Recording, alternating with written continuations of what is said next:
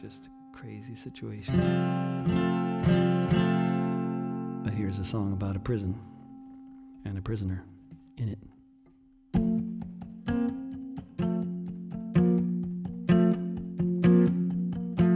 Behind these prison walls,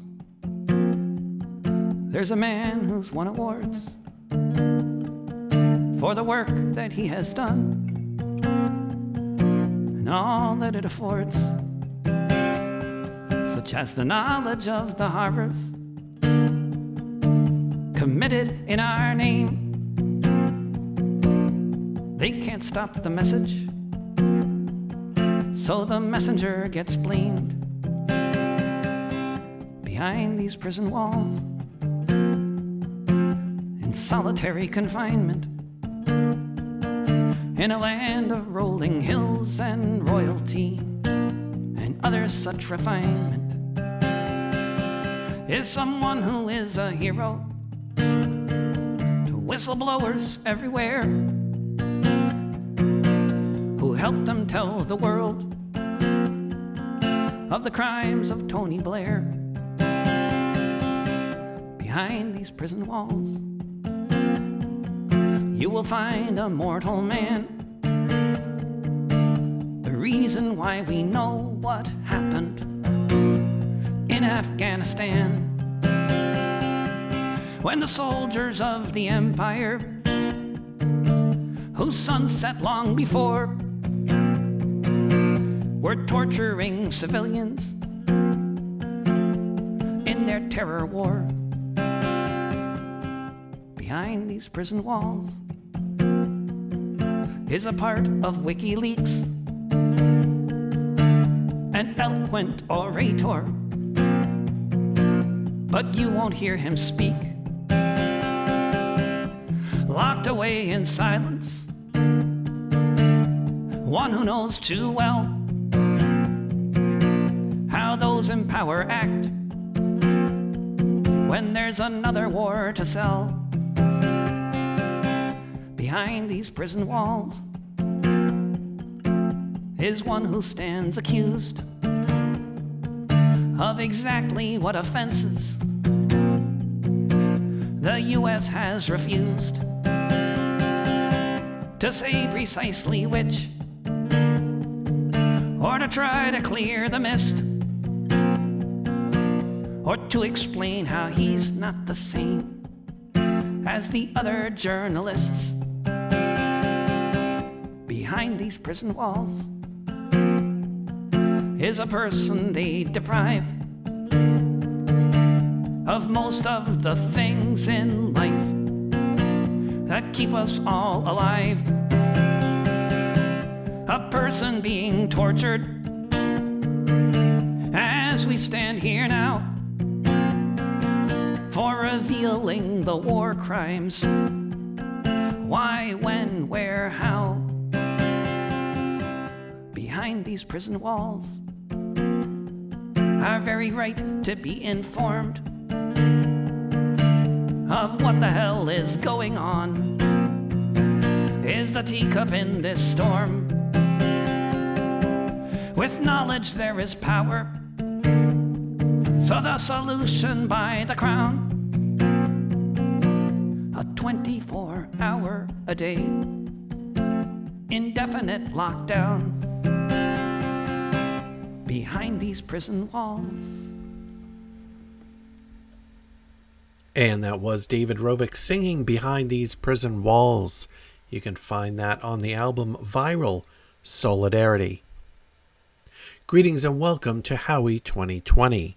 This is an independent podcast on progressive politics inspired by Bernie Sanders, Howie Hawkins, Angela Walker, progressive and radical activism, and the Green Party. This podcast is completely independent of any candidate, party, PAC, or political organization.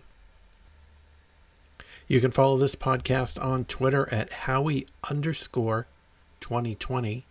You can check out all the back episodes of Howie 2020 and Bernie 2020 at Bernie-2020.com. And on that same site, you can make a one-time or recurring donation to keep this podcast free and independent. First up, here is a piece from stopwar.org.uk. This is written by Noam Chomsky and Alice Walker. On Monday, Julian Assange was driven to the Old Bailey to continue his fight against extradition to the United States, where the Trump administration has launched the most dangerous attack on press freedom in at least a generation by indicting him for publishing U.S. government documents. Amid coverage of the proceedings, Assange's critics have inevitably commented on his appearance, rumors of his behavior while isolated in the Ecuadorian embassy, and other salacious details.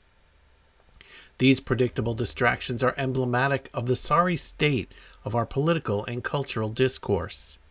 If Assange is extradited to face charges for practicing journalism and exposing government misconduct, the consequences for press freedom and the public's right to know will be catastrophic. Still, rather than seriously addressing the important principles at stake in Assange's unprecedented indictment and the 175 years in prison he faces, many would rather focus on inconsequential personality profiles. Assange is not on trial for skateboarding in the Ecuadorian embassy, for tweeting, for calling Hillary Clinton a war hawk, or for having an unkempt beard as he was dragged into detention by British police.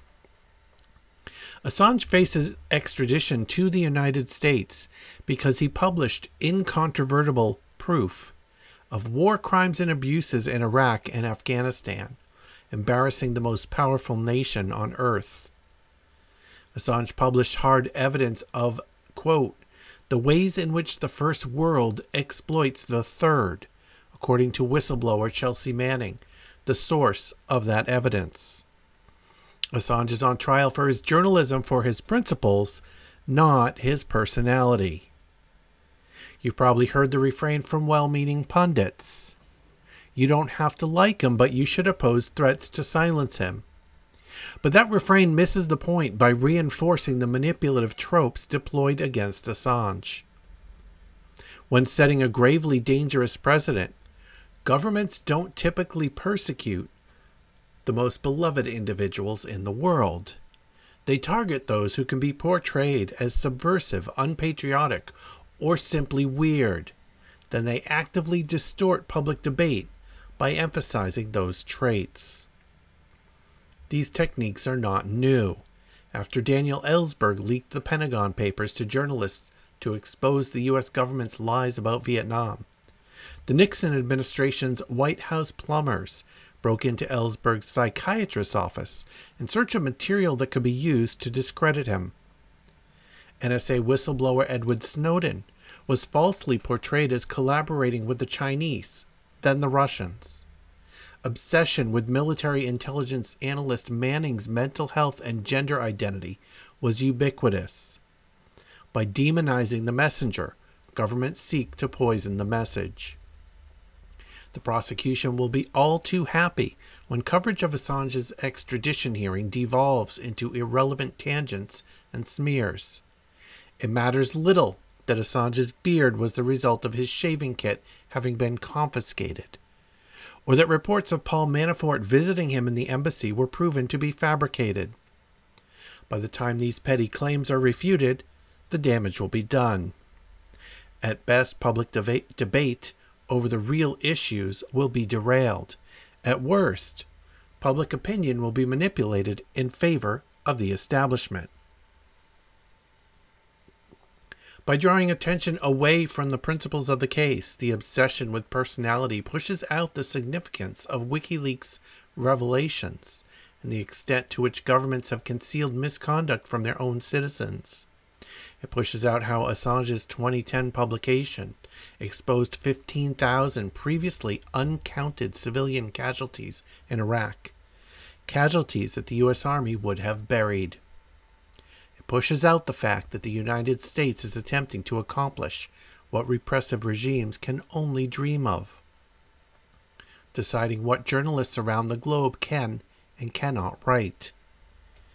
It pushes out the fact that all whistleblowers and journalism itself, not just Assange, is on trial here. Next up is a piece written by Dorothy Benz, published at fair.org. Democracy dies in obfuscation. Quote, U.S. political divide becomes increasingly violent, rattling activists and police, a Washington Post headline declared last week. My high school English teacher would have taken a red pen to that title, pointing out that divides cannot be violent. Only people can.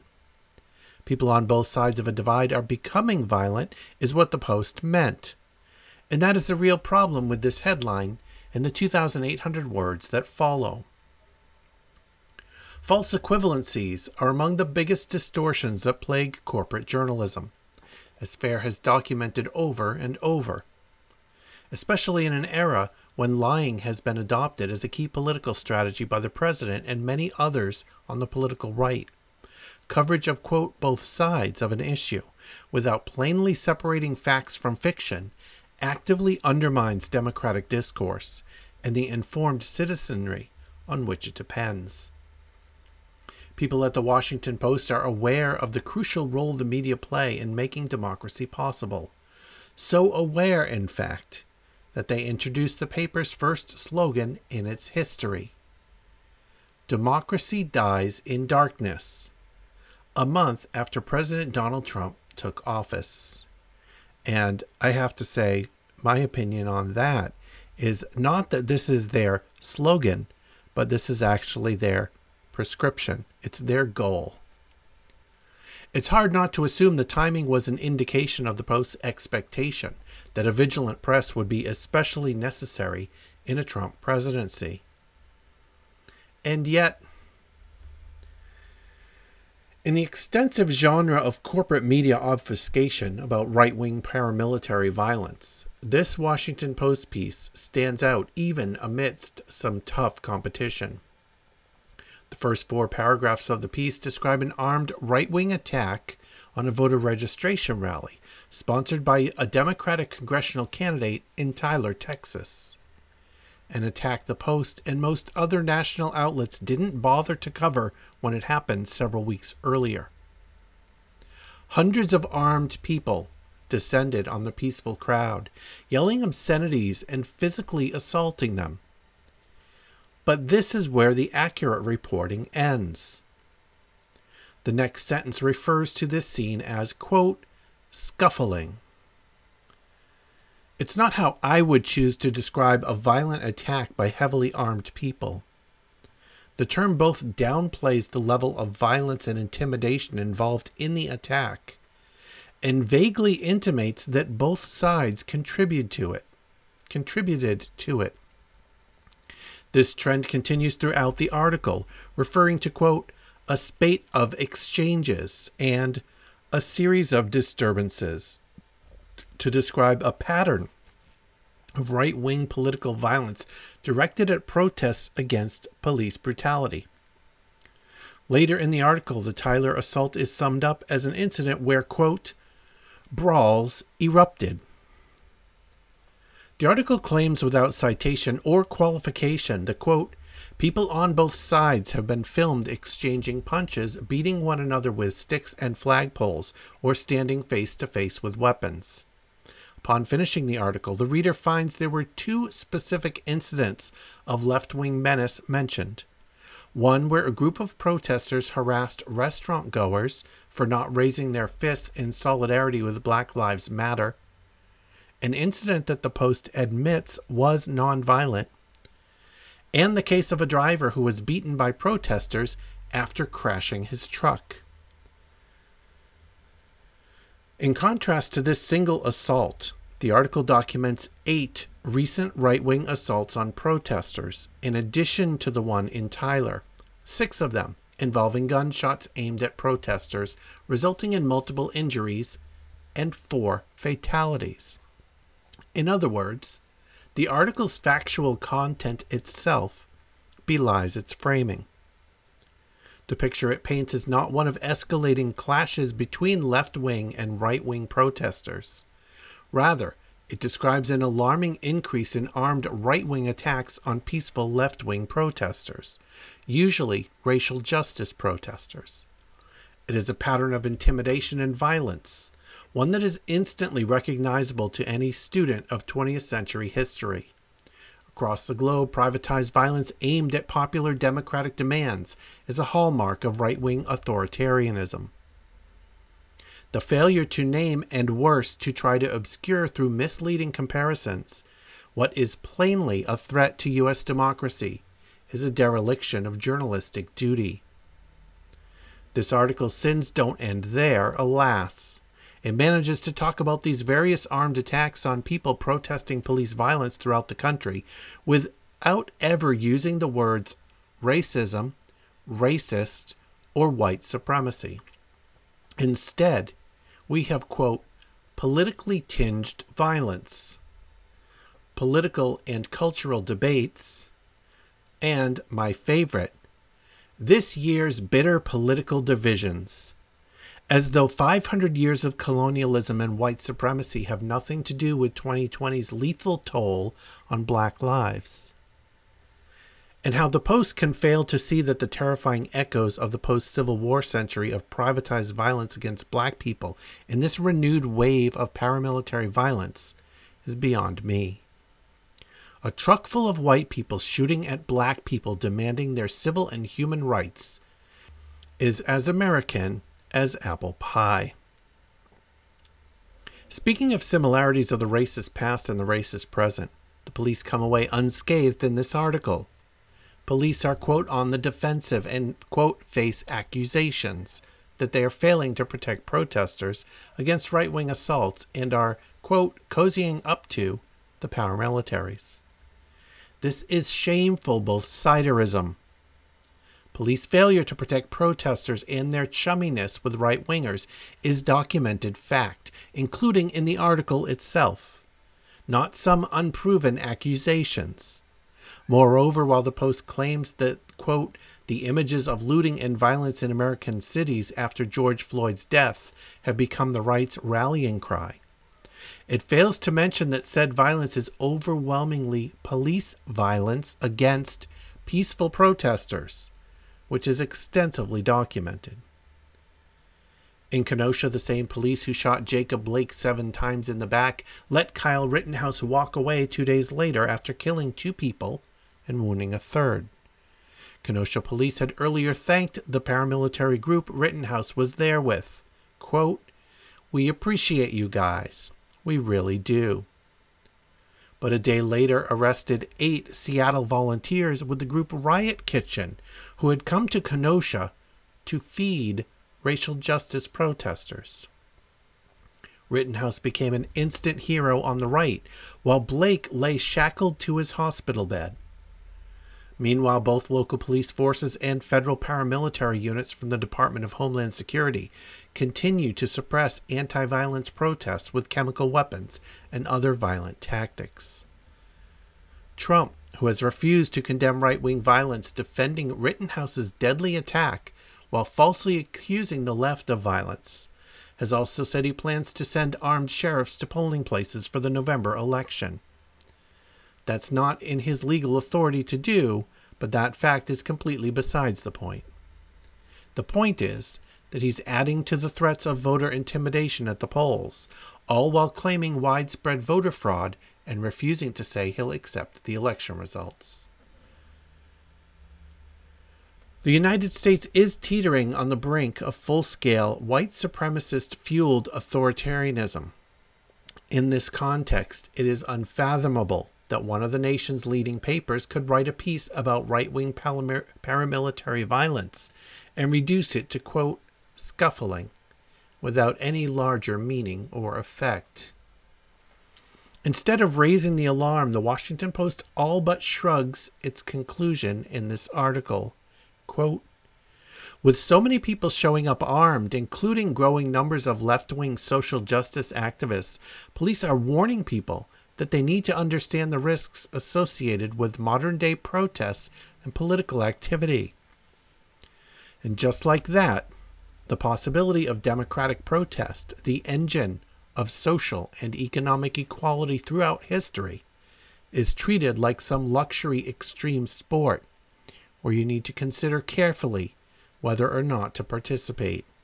And if you get hurt, it's your own fault. Democracy is indeed dying in the dark. And it's the Washington Post that turned off the lights.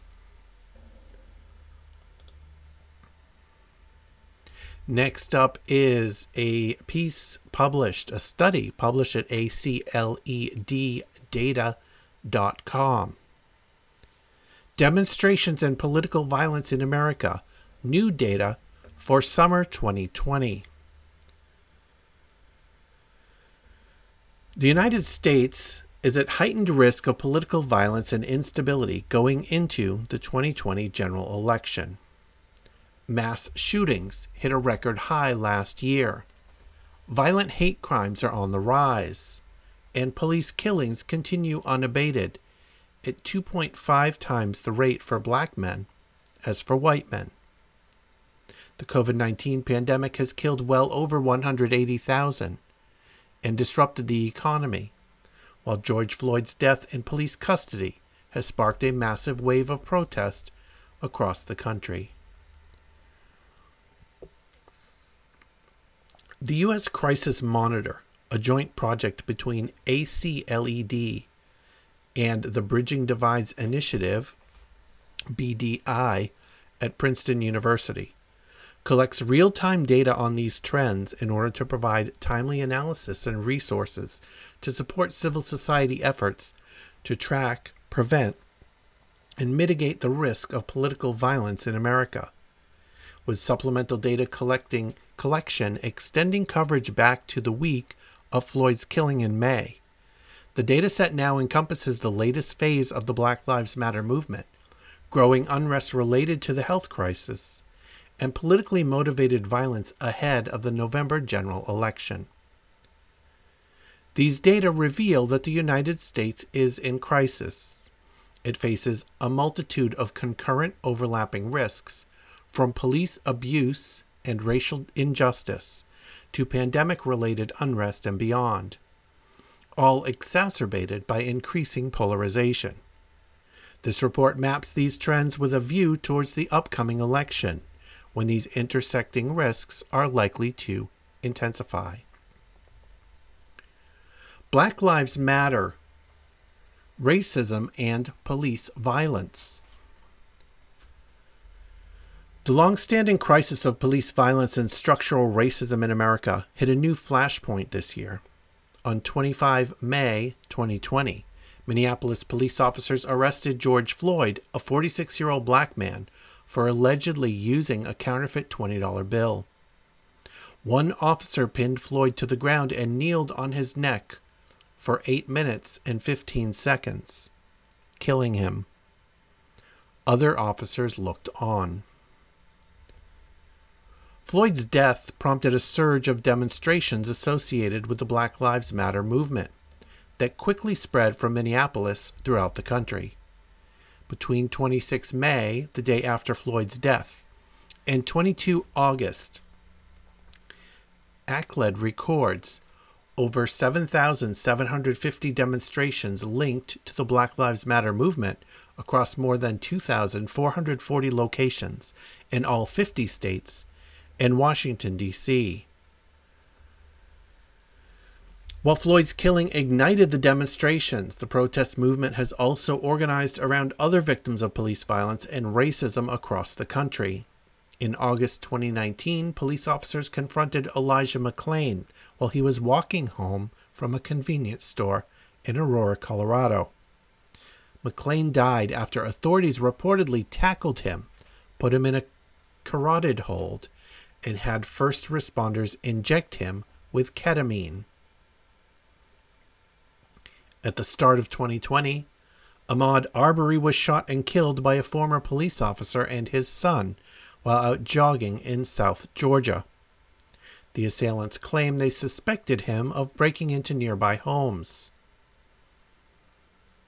In Louisville, Kentucky, police raided the wrong home while attempting to serve a warrant and exchanged gunfire with one of the occupants.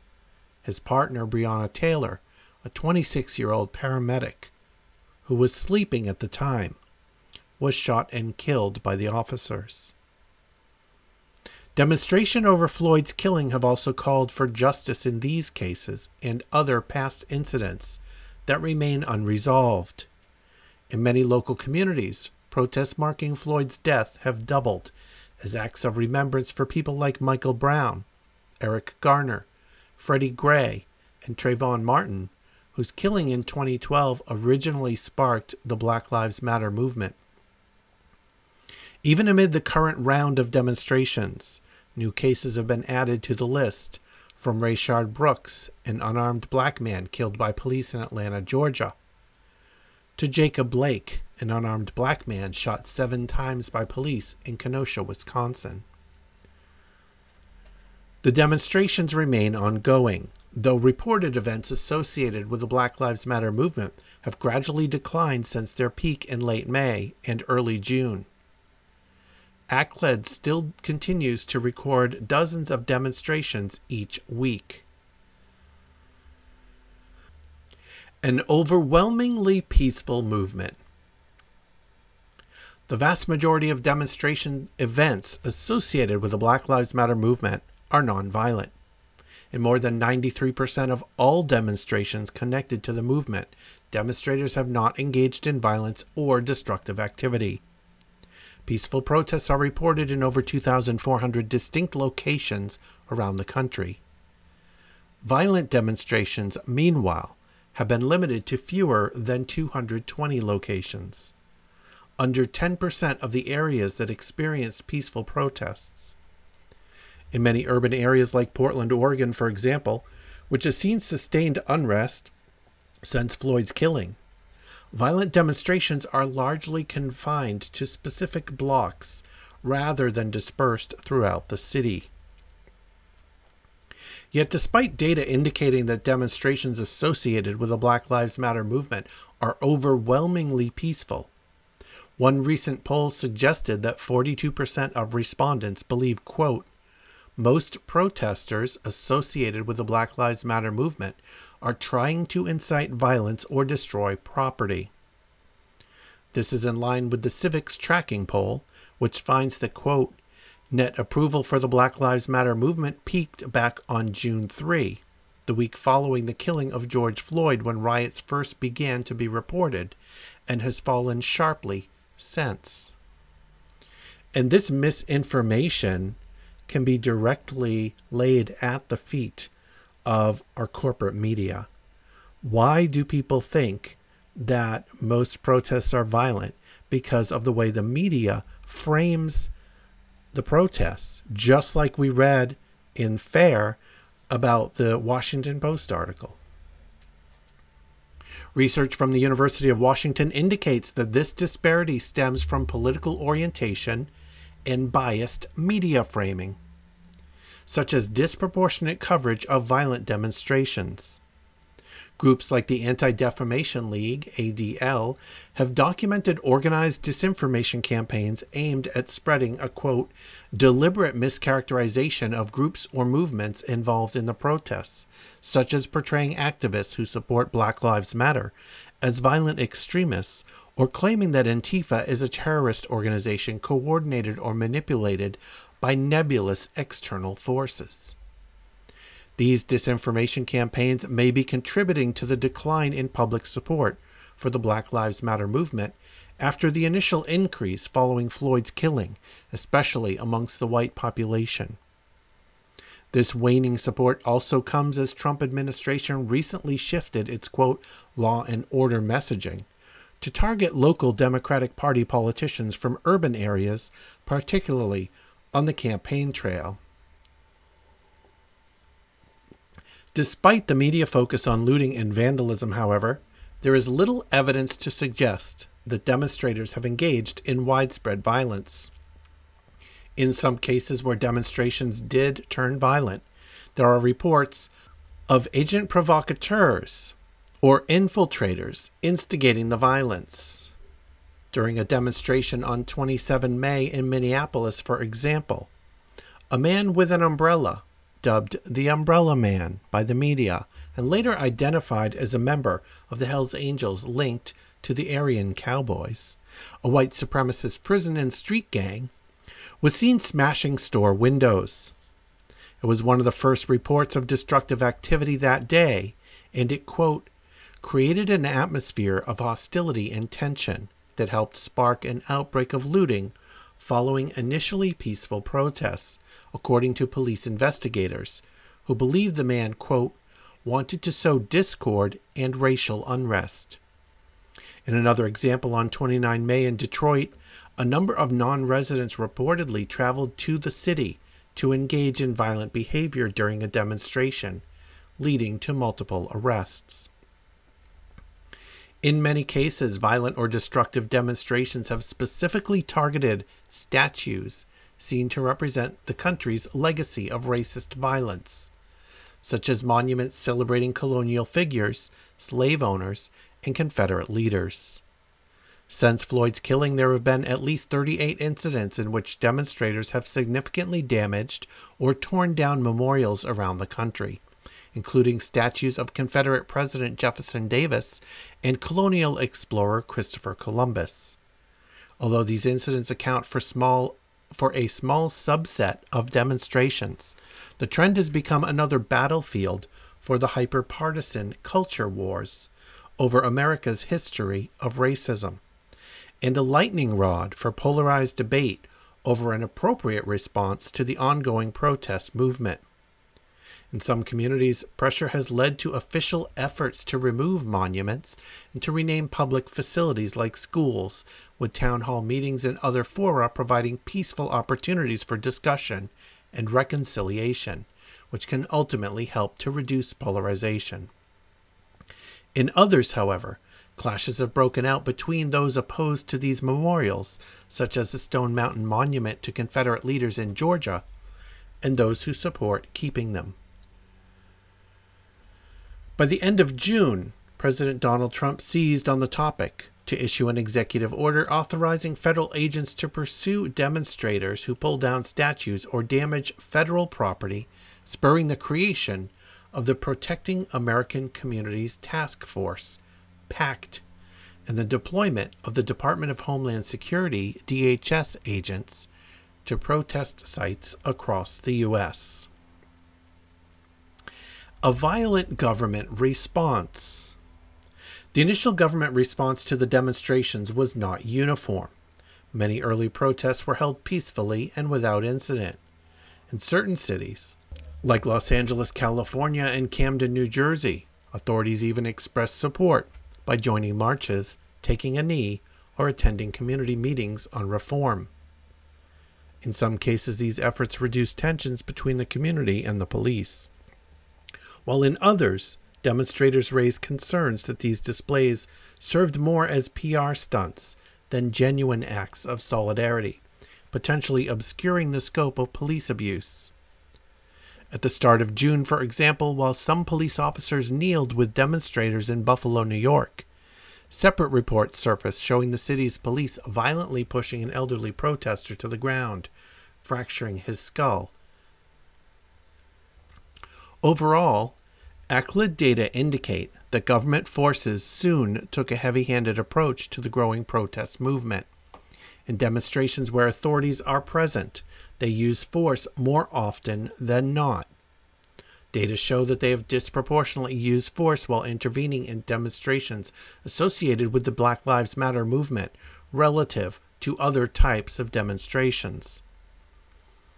Despite the fact that demonstrations associated with the Black Lives Matter movement have been overwhelmingly peaceful, more than 9%, or nearly 1 in 10, have been met with government intervention, compared to 3% of all other demonstrations. This also marks a general increase in intervention rates relative to this time last year. In July 2019, authorities intervened in under 2% of all demonstrations, fewer than 30 events, relative to July 2020, when they intervened in 9% of all demonstrations, or over 170 events. Authorities have used force such as firing less lethal weapons like tear gas, rubber bullets, and pepper spray, or beating demonstrators with batons in over 54% of the demonstrations in which they have engaged. This too is a significant increase relative to 1 year ago. In July 2019, government personnel used force in just 3 documented demonstrations, compared to July 2020, when they used force against demonstrators in at least 65 events. Over 5% of all events linked to the Black Lives Matter movement have been met with force by authorities, compared to under 1% of all other demonstrations. In some contexts like Seattle, Washington, and Portland, Oregon, the heavy-handed police response appears to have inflamed tensions and increased risk of violent escalation. Militarized federal reaction. The escalating use of force against demonstrators comes amid a wider push to militarize the government's response to domestic unrest, and particularly demonstrations perceived to be linked to left-wing groups like Antifa, which the administration views as a terrorist organization. In the immediate aftermath of Floyd's killing, President Trump posted a series of social media messages threatening to deploy the military and National Guard to disperse demonstrations, suggesting that authorities should use lethal force if demonstrators engage in looting. The president called governors weak for allowing demonstrations in their states and instructed them to call in the National Guard to, quote, dominate and, quote, cut through protesters like butter.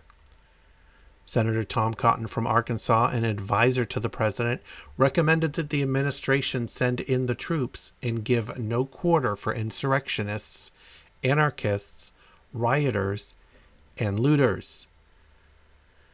Rhetoric soon translated into action. In early June, the government used National Guard troops, Secret Service agents, and the U.S. Park Police, among other federal agents, to violently disperse peaceful protests in Lafayette Square outside of the White House to create a photo opportunity at St. John's Church. The incident prompted a rare public condemnation from former Secretary of Defense James Mattis and an eventual refusal from current Defense Secretary Mark Esper to support the invocation of the Insurrection Act, which would allow the deployment of active duty troops to respond to demonstrations. Still, by the end of the month, DHS established the Pact and deployed agents around the country, including in Portland, Oregon, Seattle, Washington, and Washington, D.C. Since Floyd's killing, ACLED records over 55 federal and National Guard deployments across the country, including members of PACT, as well as forces affiliated with Operations Legend and Diligent Valor. This piece goes on to describe some of the events in Seattle, Washington, and in Portland, Oregon, as well as attacks on the media. And then has this section, high rates of non-state actor involvement in BLM demonstrations. Government forces are not the only actors intervening in demonstrations. Amid increased political polarization and deepening mistrust in state institutions, militias and other non-state actors are increasingly engaging with demonstrators directly. Non-state groups are becoming more active and assertive. Since May, ACLED records over 100 events in which non-state actors engaged in demonstrations, including counter-demonstrations, the vast majority of which were in response to demonstrations associated with the Black Lives Matter movement. These non-state actors include groups and militias from both the left and right side of the political spectrum, such as Antifa, the Not Fucking Around Coalition, the New Mexico Civil Guard, the Patriot Front, the Proud Boys, the Boogaloo Boys, and the Ku Klux Klan, among others. Overall, over 20 distinct non-state groups have actively engaged in demonstrations this summer, In July 2020 alone, ECLED records nearly 30 events in which non-state actors engaged demonstrators, up from 0 in July 2019. Whether they are affiliated with an organized group or not, there is also a growing presence of armed individuals at demonstrations, with many claiming they are standing by to, quote, keep the peace, if not to openly intimidate perceived enemies. At least 50 such incidents have been reported around the country since 24 May. Reports that police not only tolerate the presence of certain armed individuals at demonstrations, but in some cases actively encourage their involvement, suggest this trend will continue, amplifying the risk of violence. On the night of 25 August in Kenosha, Wisconsin, for example, during protests against police brutality following the shooting of Jacob Blake, police allegedly told armed members of the Kenosha Guard over a loudspeaker, "We appreciate you guys. We really do," and shared water with them. And this goes on to cover the rising number of counter-protests turning violent, as well as diving into some of the protests related to COVID-19. Once again, this is at acleddata.com. And this report is called Demonstrations and Political Violence in America, New Data for Summer 2020. Next up, a piece from Mondo Vice, and this is written by Adi Kalai. Trump says the rebellion against police and white supremacy is led by, quote, professional anarchists. Netanyahu parrots Trump like a ventriloquist dummy, saying protesters against him are anarchists, not victims of the pandemic. Biden tags along, saying anarchists should be prosecuted. What is it about anarchists that unites statesmen across cultures and ideologies? Well, I have to say, the ideologies of those three aren't that different. The knee-jerk reaction of many a-liberal, is to redirect the accusation at the tyrant. No, says the Washington Post. Trump is the real anarchist. No, says editor-in-chief of Haaretz, Aluf Ben. Netanyahu is the real anarchist. The people harangued by federal agents in Portland or brutalized by the Israeli policemen in Jerusalem are mere protesters, they say, not anarchists.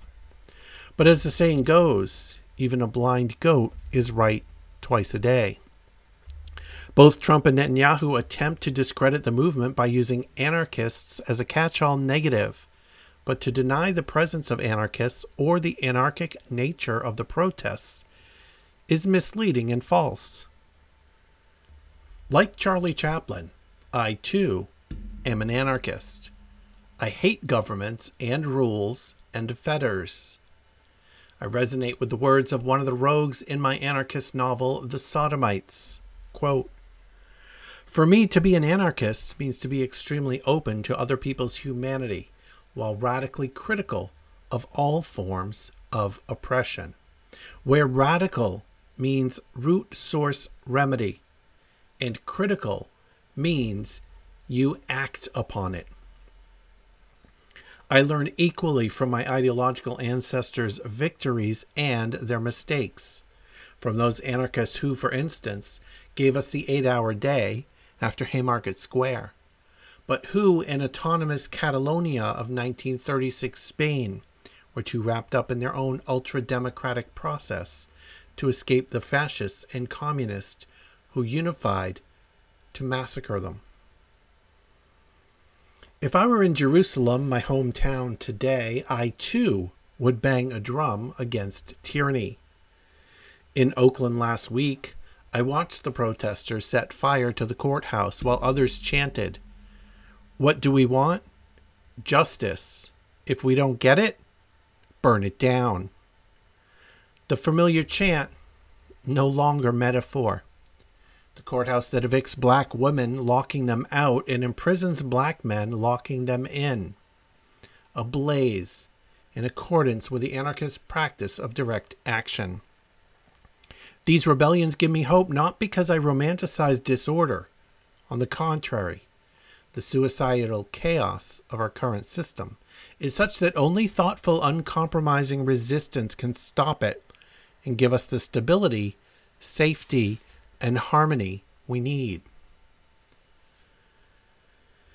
Anarchy means lack of a ruler in Greek, not disorder. Anarchists are not outside agitators. We protest where we are as participants, not rulers. If you look, you will find black anarchists, Palestinian anarchists, Jewish anarchists, and gritty. We draw the connection between the police killings of George Floyd in the U.S. and Ayad Halak in Palestine. We observe how politicians co-opt and dismantle struggles by bribing leaders and promising reform. We share the knowledge and skills, musical, medical, and media, we have gathered over decades of struggle. The blind goat is right twice. Anarchists may only be a fraction of the protesters, but the protests are anarchic in and of themselves. Unlike the Israeli social struggle of 2011, the current struggle has no single identifiable body of leaders that Netanyahu can use to pacify the movement. Protesters organize in a decentralized fashion by free association, under no doctrine or hierarchical coercion, but with shared guidelines. Similarly, anarchists, as Ursula Le Guin wrote in her science fiction masterpiece, The Dispossessed, quote, have no law but the principle of mutual aid between individuals. This principle extends beyond the protests. Anarchists are at the forefront of the mutual aid efforts to support those in need in face of the global pandemic. As colonial settler states, both the U.S. and Israel are employing necropolitical strategies to deal with the pandemic, allowing COVID-19 to kill off vulnerable populations. The U.S. government made calculated decisions to generate crisis and let people die.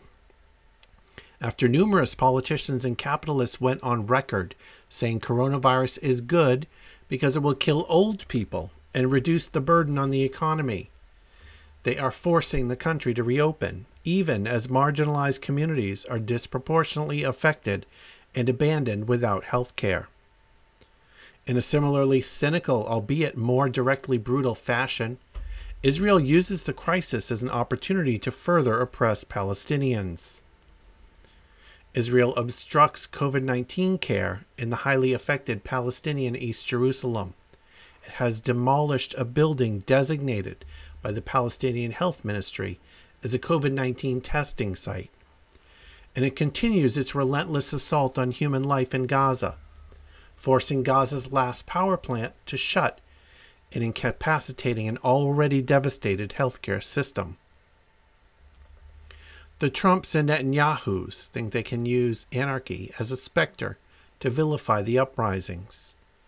Facebook has extended their propaganda into policy, removing over 1,000 anarchist pages and shadow banning many more, ostensibly targeting groups that, quote, support violence amidst protests.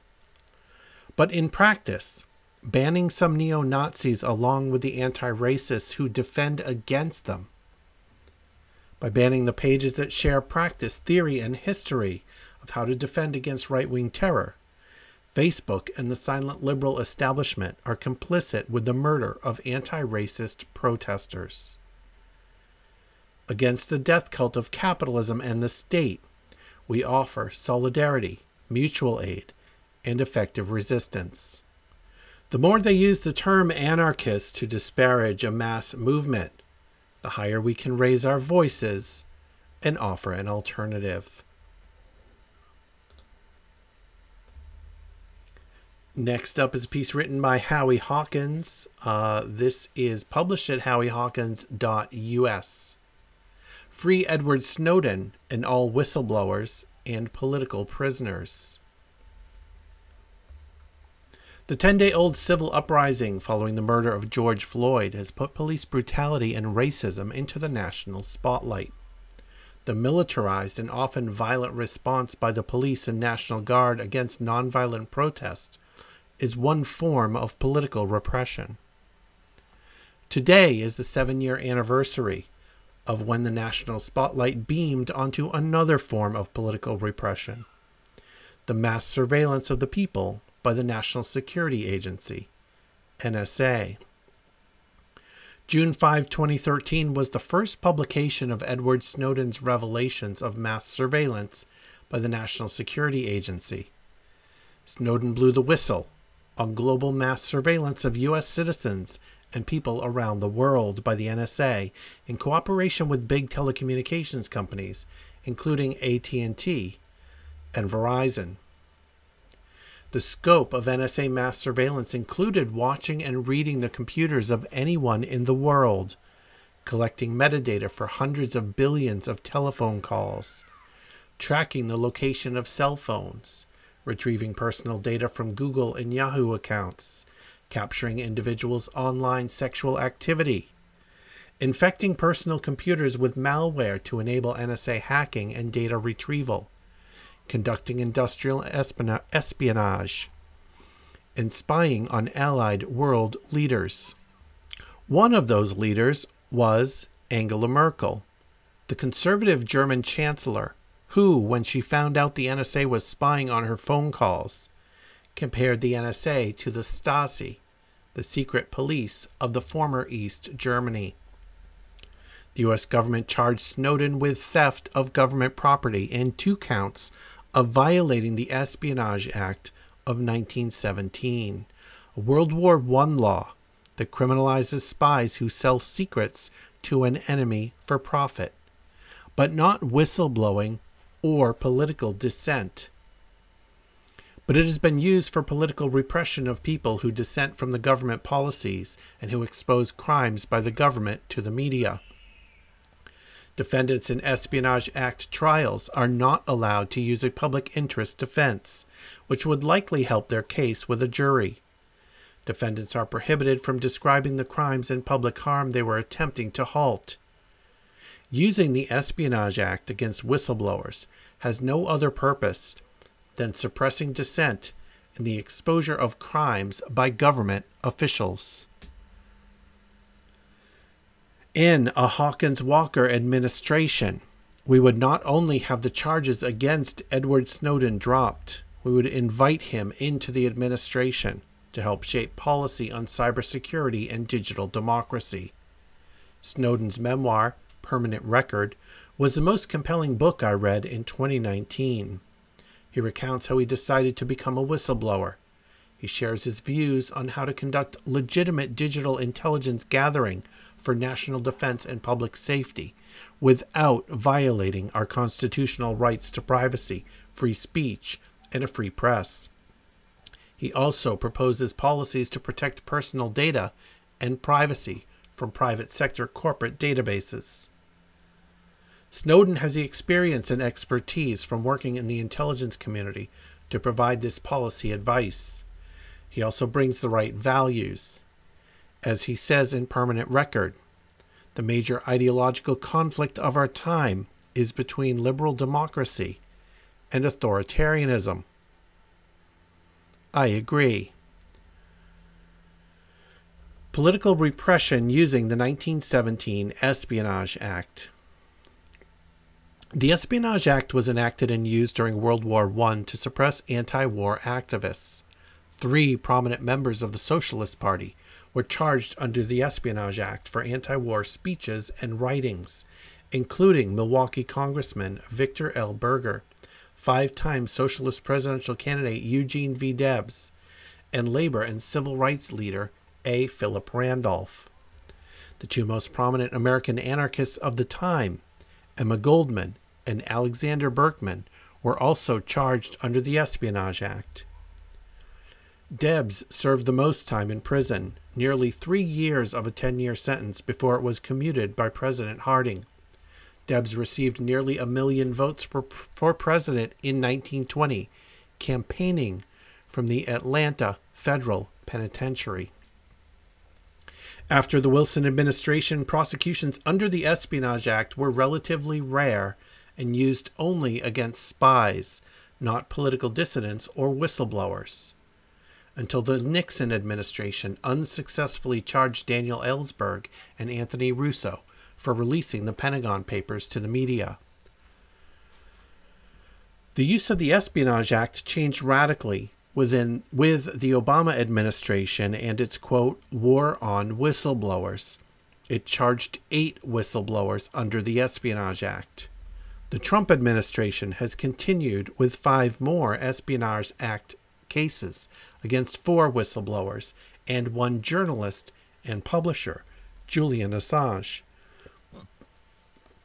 These cases are not about espionage and spying. They are about intimidating potential whistleblowers, criminalizing journalism, and rendering the First Amendment right to freedom of the press ineffectual. As president, I would pardon or drop the pending charges against all 13 of these Obama-Trump-era whistleblowers. Shama'i Leibowitz, a translator for the FBI, disclosed documents to a member of the media concerning illegal FBI practices he has said are similar to what Edward Snowden reported about the NSA. He became a whistleblower after his FBI superiors took no corrective action after he reported the violations to them. In 2009, he pled guilty to 1 count of disclosure of classified information and was sentenced to 20 months in prison. Thomas Drake was an NSA official who was charged under the Espionage Act in 2010.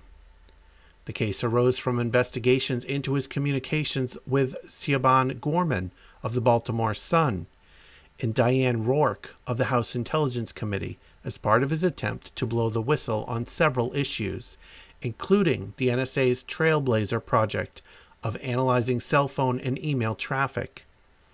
In the end, he was found guilty of misdemeanor unauthorized use of a computer. Stephen Jinwoo Kim was a contractor for the State Department and a specialist in nuclear proliferation. In 2010, he was indicted for alleged disclosure of national defense information to reporter James Rosen of Fox News, related to North Korea's plans to test a nuclear weapon.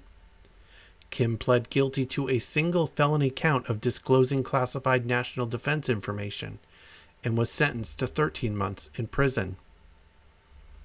Jeffrey Sterling, a lawyer and one of the few African-American CIA agents, was indicted in 2011 for revealing details in 2003 about Operation Merlin, the covert operation to supply Iran with flawed nuclear warhead blueprints, to journalist James Risen, a reporter for the New York Times, for Risen's book State of War. Sterling had also refused to settle his racial discrimination suit against the CIA, which used the state secret's privilege defense to get the case dismissed.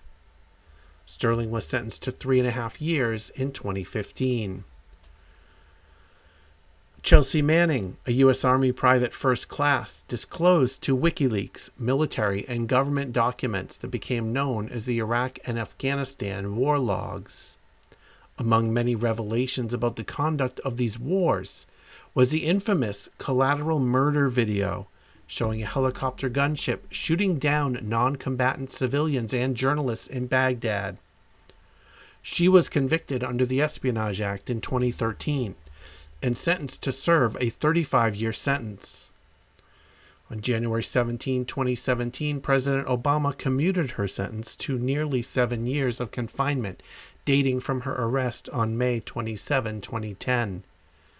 She was subsequently imprisoned for much of 2019 and 2020 for contempt of court, for refusing to testify before grand juries considering the Espionage Act charges against Julian Assange. She said the grand jury proceedings were targeting political speech and that she had revealed all she knew in her previous trial in 2013. She was fined $1,000 a day, which mounted up to $256,000 by the time she was released in March of this year. A crowdfunding campaign raised the money to pay off her fines in 2 days. John Kirikow, a former CIA officer and later a Democratic staffer on the Senate Foreign Relations Committee, is the sole CIA agent to go to jail in connection with the U.S. torture program during the Bush administration. He didn't torture anyone. He blew the whistle on waterboarding to the media. He was charged in 2012 with several counts under the Espionage Act, facing a possible 45-year sentence and mounting legal fees. Kirikow entered a plea agreement. In exchange for pleading guilty to the one charge, the prosecution agreed to a 30-month sentence. Edward Snowden has been exiled in Russia since 2013, facing charges under the Espionage Act for revealing the NSA's secret mass surveillance program. As president, I would have the charges against him dropped and invite him into the administration to help formulate policies on cybersecurity and digital democracy that enable legitimate intelligence gathering without violating civil liberties and the right to privacy.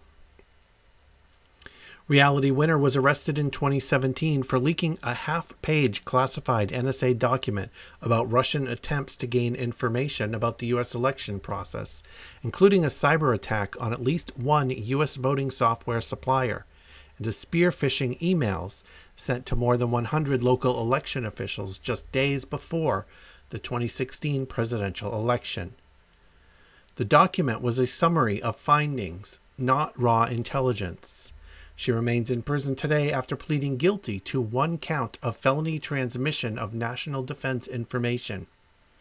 Winner's plea agreement with prosecutors sentenced her to 5 years and 3 months in prison, followed by 3 years of supervised release. Terry Albury is a 17-year FBI agent who was charged under the Espionage Act in 2017 of leaking to The Intercept the FBI's secret guidelines for using informants and for surveilling journalists and religious and ethnic minority and immigrant communities. Albury, the son of an Ethiopian refugee, viewed the FBI's approach to counterterrorism as rooted in racial and religious bias. He routinely heard other agents make racial jokes and slurs as they investigated the Somali Muslim population in Minneapolis, where Albury was the office's only black agent. He believed the FBI's racism and xenophobia only deepened the mistrust of law enforcement among people who could give useful information. He pled guilty in 2018 to unauthorized disclosure of national security secrets and is currently serving out a 4-year sentence.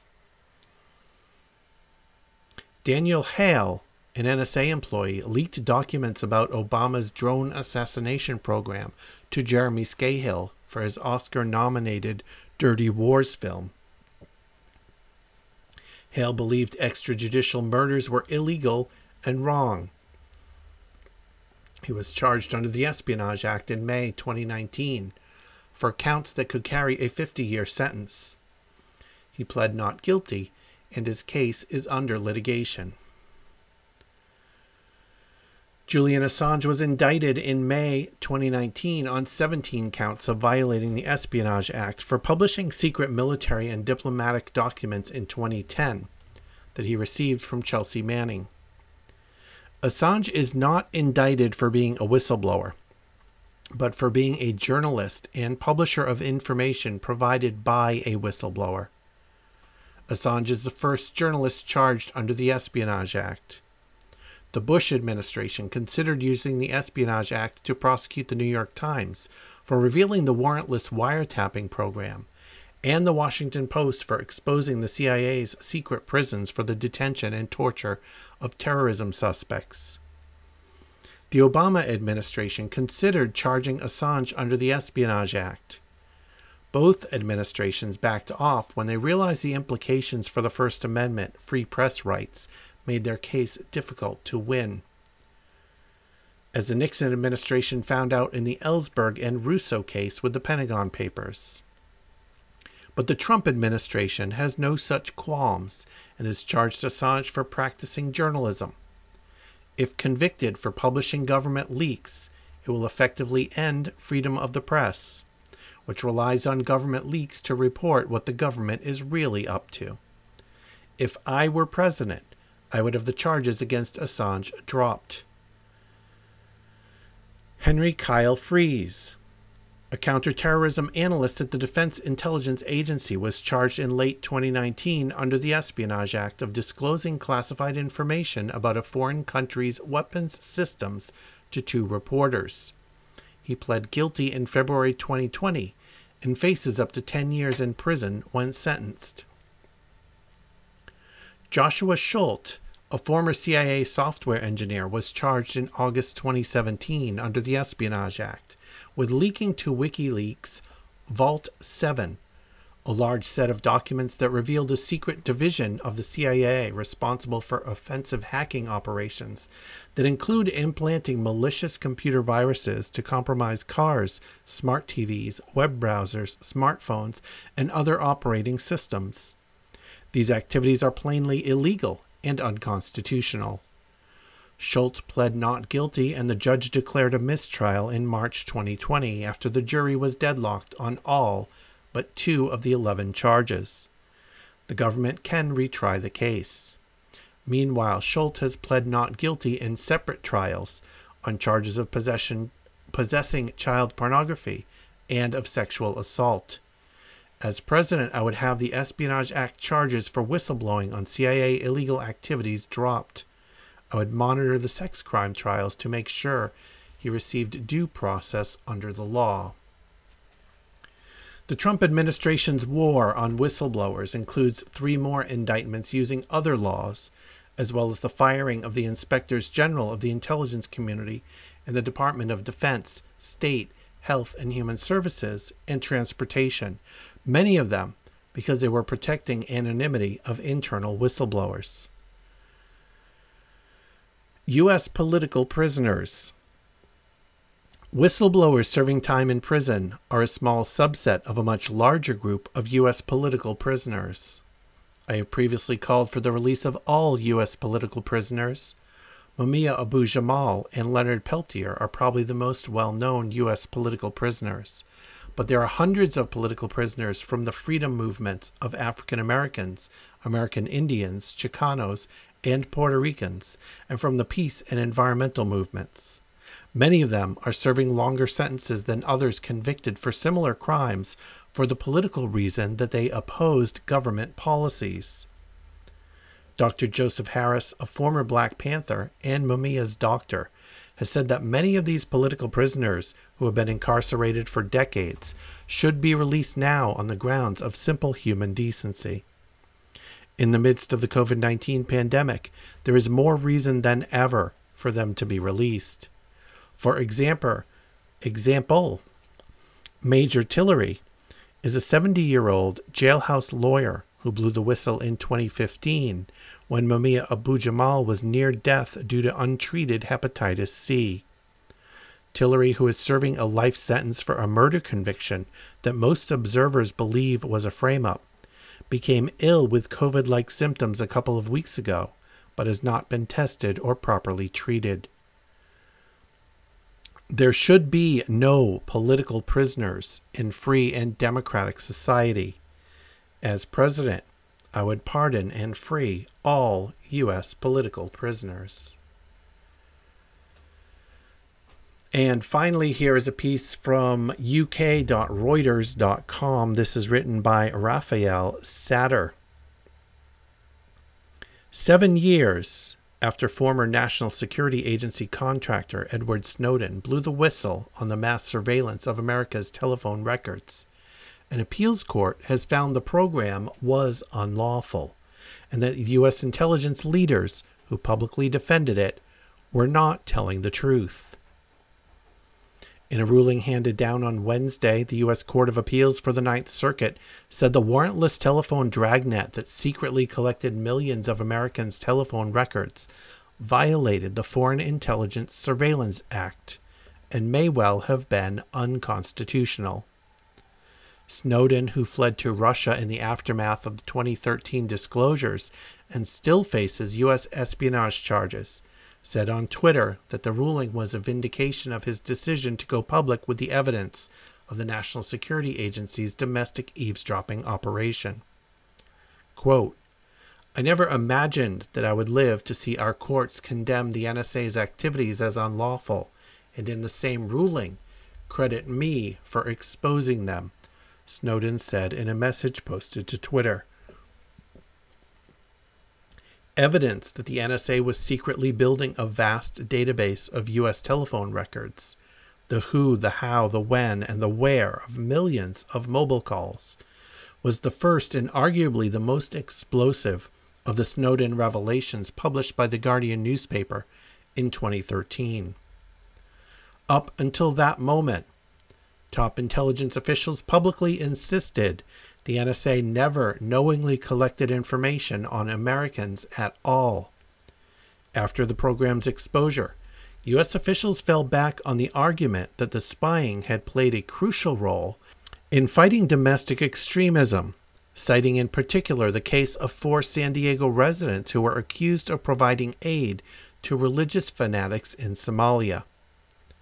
U.S. officials insisted that the 4, Basali Saeed Moalen, Ahmed Nasir Talil Muhammad, Mohammed Mohammed, and Isadora, were convicted in 2013 thanks to the NSA's telephone record spying. But the Ninth Circuit ruled Wednesday that those claims were, quote, inconsistent with the contents of the classified record. The ruling will not affect the convictions of Moalen and his fellow defendants. The court ruled the illegal surveillance did not taint the evidence introduced at their trial. Nevertheless, watchdog groups, including the American Civil Liberties Union, which helped bring the case to appeal, welcomed the judge's verdict on the NSA's spy program.